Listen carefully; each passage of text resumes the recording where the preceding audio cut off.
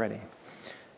My prayer is that God continues to speak, that God continues to do a work on your heart, and that your prayer over the next few minutes here is exactly what we just sang, which is, I surrender. I surrender. I surrender. I know it's our 40th anniversary, which means we're thinking about the last 40 years of South Run's life together. But this morning I want to talk about the next 40 years if we can. If I can introduce a date to you that you've probably never thought of before, 2063 is, I know, was there an audible groan? Yeah, that's how I felt when I came across that date too. That's our 80th anniversary here, right? Which means in the next 40 years, what's going to happen? Where are we going? What's this world going to look like in 40 years from now? I don't necessarily have a lot of answers to the last question. In fact, I've got very few. And to get us there, though, and to help you understand what has happened in the last 40 years, I just want to show you a couple things. In 1983, this is what a computer looked like. This is the Apple Macintosh. And just so we're clear, if you take 32,000 of those computers, that's what's sitting inside of your phone right now, all right? We've come a long way, have we not, right? Or your family television. In 1983, if you were doing well, that's what it looked like. If you were doing well, it was color. And the number of stations you could watch on it were significantly smaller than what you've got now. Stations, my kids are saying, what's a station? And 25 inches is that's keeping up with the Joneses in 1983, just so we're clear. If you had a telephone, your telephone looked something like kids, it's a cord, and it plugs into a wall, and there's what's called a line, and here's how the lines work. There's one in the house, which means if your mom's talking to grandma, you're not talking to your girlfriend, right? Because there's just one line at a time. Did we have cell phones in 1983? The answer is technically yes, and it looked like this. Given that there were so few cell towers, they were more or less useless. But nevertheless, they did exist. And then at some point, some genius thought, let's put them in cars, and they created the car phone. Do you remember that? Now car phones are illegal in most states, I believe, and you're going to want to stay away from that. So again, we've come quite a long way in 40 years. The next slide is how did we listen to music in 1983? And you had two options. One is on the left side. That's if you wanted to listen to music by yourself. And they had these scratchy things that went on your ears and had terrible quality, both of which take a cassette, by the way. Cassettes were yay big, and again, the quality was quite low. On the right side, that's called a boombox, as you well know, most of you anyway. And the boombox is if you want everyone to hear what you're listening to. I told my kids this story the other day. When I was young, by the way, in 1983, I was only 3. So I wasn't exactly listening to a boombox in 1983, but I had my own version a few years later. And what I would do, and maybe some of you did this too, hopefully I'm not alone here, these had a radio attached to them often, and then there was the possibility of a record function as well. And so I would sit by the radio, I'd listen to the radio, waiting for the next song to come on, and I have a blank tape in there, and then when the next song came, I would just hit record, hoping that I liked the next song, right? And then if I did, great, you record it to the end. If you don't like it, well, then you hit stop, and then you rewind it to the place where you have to get to then wait for the next song to come when you hit record again, and then thereby creating the first ever mixtapes, right? So, things we did not have in 1983, however, we did not have movies and TV on demand, right? I don't know if you know, some of you, I keep talking here because I feel like most of you experienced this, but maybe this part did not. What this was like is like when your television show was coming on, you were held hostage by the time that came on, right? So if your show comes on at 6:30 p.m. on a Thursday night, you better believe you are in front of that age-old television right there, and you're watching it, because if you miss it, what happens? It's gone forever. Until the reruns, indeed, but the reruns are never, that's always hit and miss. You really don't know if you'll ever get to see the time that Saved by the Bell has Zach saving his friend who was taking too many caffeine pills at the time, and he had to confront her. Jessie, I think that was her name. Jessie Spano, thank you. I've got a true fan up here. That's awesome. Other things we didn't have in 1983, email. Beautiful world that was. Some of you still don't know how to use your emails, so that's a shout out. The internet. Now, technically, the internet was invented that year. Actually, the birth date, I didn't know this. The birth date of the internet is January 1st, 1983. That's what Wikipedia told me anyway. And of course, back then, it's nothing I almost played for you the sound of the dial-up motor. Adults in the room would, it's not the most worshipful experience, so we didn't go that route. We did not have Google. We didn't have smartphones. We didn't have coffee. No, just kidding. We had coffee, but the coffee of the 80s was terrible. I don't know if you know this. Coffee in the 80s was awful. Starbucks had to come along and in the 90s, reinvent good coffee. And so you can thank, the 90s, I'm a 90s child, really, at heart, for giving you good coffee. So if 1983 to 2023 is 40 years, and in that time, we've had, the world has changed dramatically. I was just giving you technology stuff, right? But we could have talked about geopolitical changes or cultural changes or any number of ways in which the world has rotated 1,001 times, and we are living in a different world. The speed of that is really only picking up.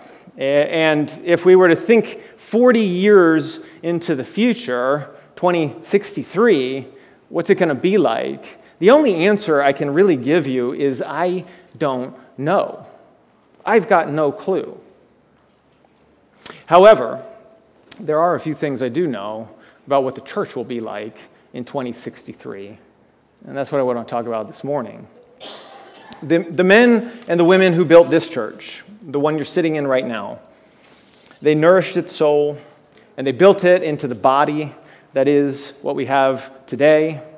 They did so with the phones and the computers and the televisions that you saw on that screen, right? And the people who are building this church right now are doing so with the technologies we have today. And the people who will be building it 40 years from now, they will be using their own technologies. And the truth of the matter is the world can and will change all around us, but the mission of the church does not change.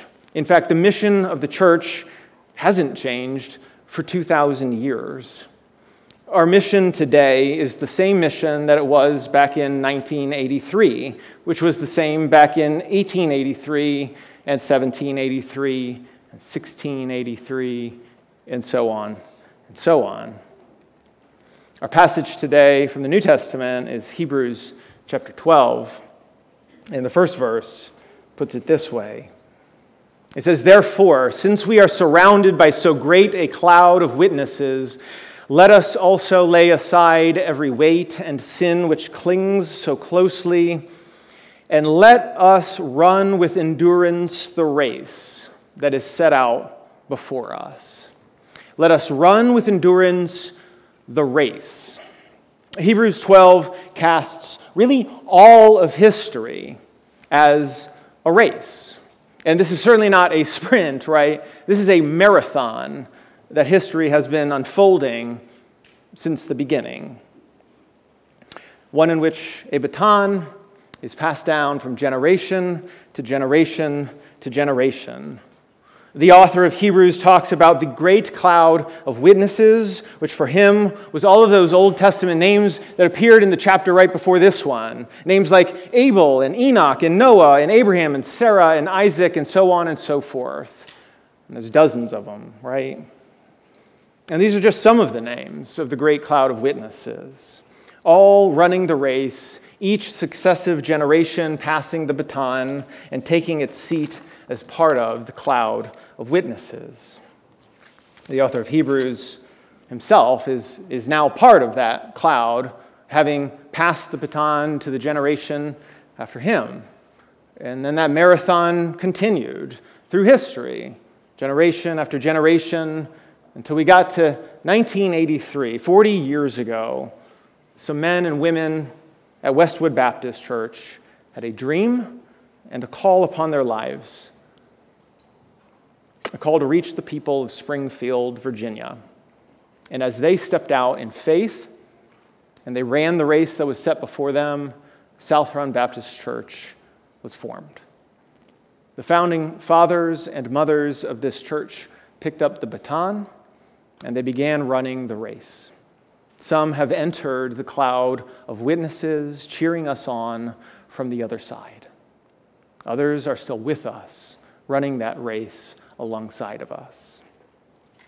I don't know what will happen in 40 years, and I don't need to, because what I do know is what I know, what I know, what I know, what I know, which is that the same race that began oh so many years ago is the race that was picked up in 1983 and has been passed down to us, and it is now our task to take the baton and to keep marching. So what is the race that is set out before us, as the author of Hebrews calls it? I want to leave you with three things. Three things. The first goes like this.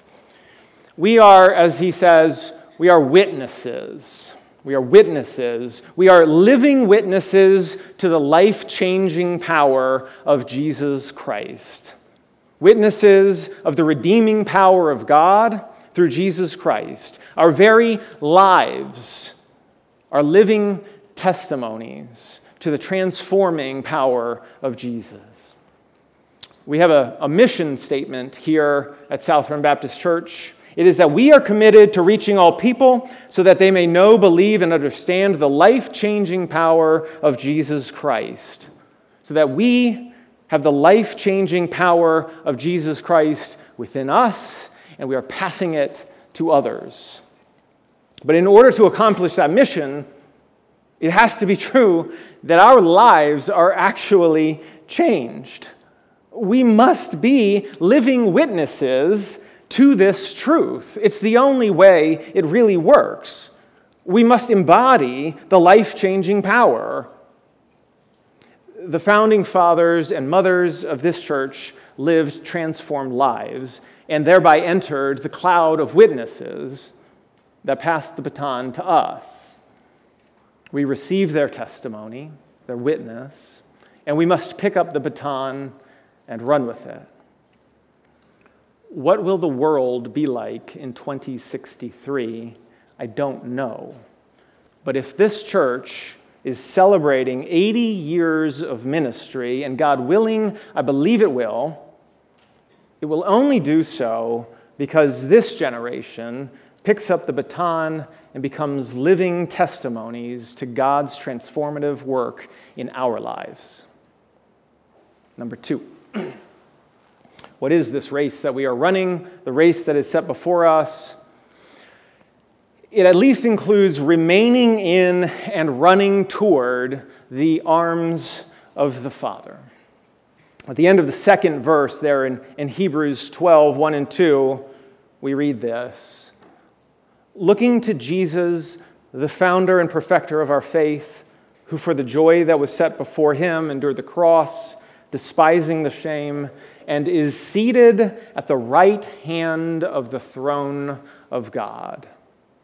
He is seated at the right hand of the throne of God. The finish line of the race is nothing less than company with the Almighty, the very being who spun life into existence, who created you and everything you have ever seen, tasted, touched, felt, heard. This God is waiting for you at the finish line, and he is waiting to welcome us with a "well done, my good and faithful servant." The end of the race is the fullness of the kingdom of God, the blessing of eternal life, the company of the saints, the eternal banquet. Last night, I heard from many of you that this felt like a taste of heaven when we get to reconnect with people we haven't seen in years, and we gather together in a way that feels like the saints are joining one another. And I agree, but it's just a taste. It's a little bit like tasting 1980s coffee and thinking you've tasted coffee. What will the world be like in 2063? I don't know. But the race we will be running is the same. And it is a race that is running straight into the arms of the Father, like the prodigal children that we are, and being welcomed home by a Father who always loved us and is ecstatic that we are there. The third and final thing I would say about this race requires a little bit of a closer look at the passage that we're reading from. But it's this, that this journey that we're on is a joy-filled journey. The race is one that is marked by joy, and we should be people who are marked by joy. If you take a close look at the passage here, there's what's called a parallelism. And there's in verse 1, one side of it, and then in verse 2, another side of it. And it goes like this. It says, "Let us run with endurance the race that is set before us, looking to Jesus, the founder and perfecter of our faith, who for the joy that was set before him endured the cross, despising shame, and is seated at the right hand of the throne of God." You see the parallel, right? What was set before Jesus was joy. What is set before us is a race. And the joy and the race are one and the same. I don't know what you think heaven is going to be like. I'm afraid that some of you might think it's boring, or it's something that you're not so sure you actually want to take part in. I can assure you it is precisely the opposite. C.S. Lewis says that joy is the serious business of heaven. And if there's a joy you've experienced last night or this morning or sometime recently, bundle all that joy up and then just magnify it by, say, 32,000 times. And that's what's sitting in the pocket of heaven right now, waiting for you. One of my favorite things about The Chosen, the show, is the character they cast for Jesus. I love that he smiles the way he does, that he walks with an ease the way he does, and he seems to exude a real joy. And I imagine that's what Jesus was like as well. A man who walked not an easy life by any means, right? We all know how it ended, but he walked it with joy. And that is the very life he is calling us into as well. What will the world be like in 2063? I don't know. But I know this, that those of us who faithfully follow Jesus and run the race that is set before us will be marked by our joy, just as Jesus was known for his joy. This is not to say the race is easy. The author of Hebrews, in fact, calls for endurance to run this race. He compares the endurance to what Jesus needed, enduring the cross and despising shame, is what he says. Jesus' life was far from easy, but it was joyful. A Southern Baptist church that is celebrating 80 years of ministry in 2063 will indeed be rejoicing because of the joy that was experienced along the way. Last night, as we gathered together and told stories, I felt that joy, and I know you did too. In the next 40 years, I look forward to running the race alongside you and to the joy that we will experience together through the transforming power of Jesus in us. The last thing I want to say is to remind us of the Old Testament passage that we read. It was Jeremiah 17, 7 and 8. John, if you don't mind putting that back up here, if you can find that. Jeremiah 17, 7 and 8.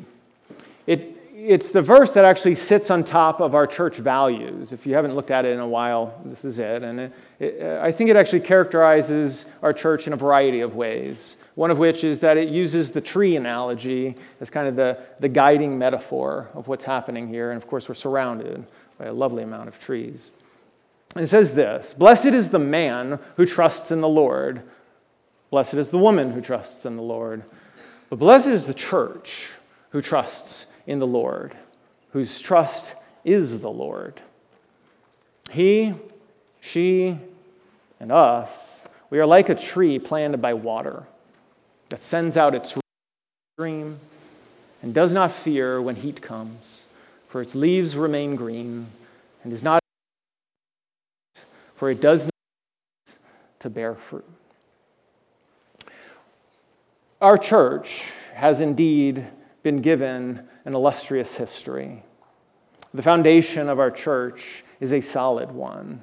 We have been planted by a stream of living water, and it has fed this church in good times and in bad times. Our job is to pick up that baton and to take it into the next 40 years, reminding ourselves of that which feeds us, the living water that is only possible through Jesus Christ, our Savior. Let's pray together.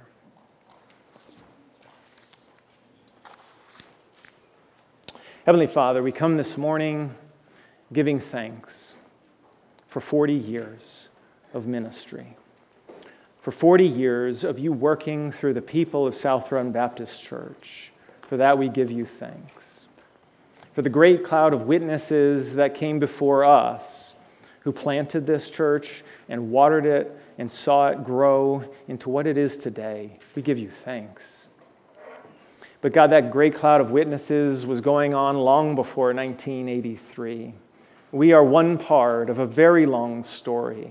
We are one part of a marathon that has been going on through history. And God, this is the time. Now is the time in which we must take that baton and go forward. Lord, give us the strength to do so. Give us the courage to do so. And God willing, Lord, I pray that in 40 years we are reminded of the joy that has been for 40 years of more service to this community around us. We pray all of this in Christ's holy name. Amen.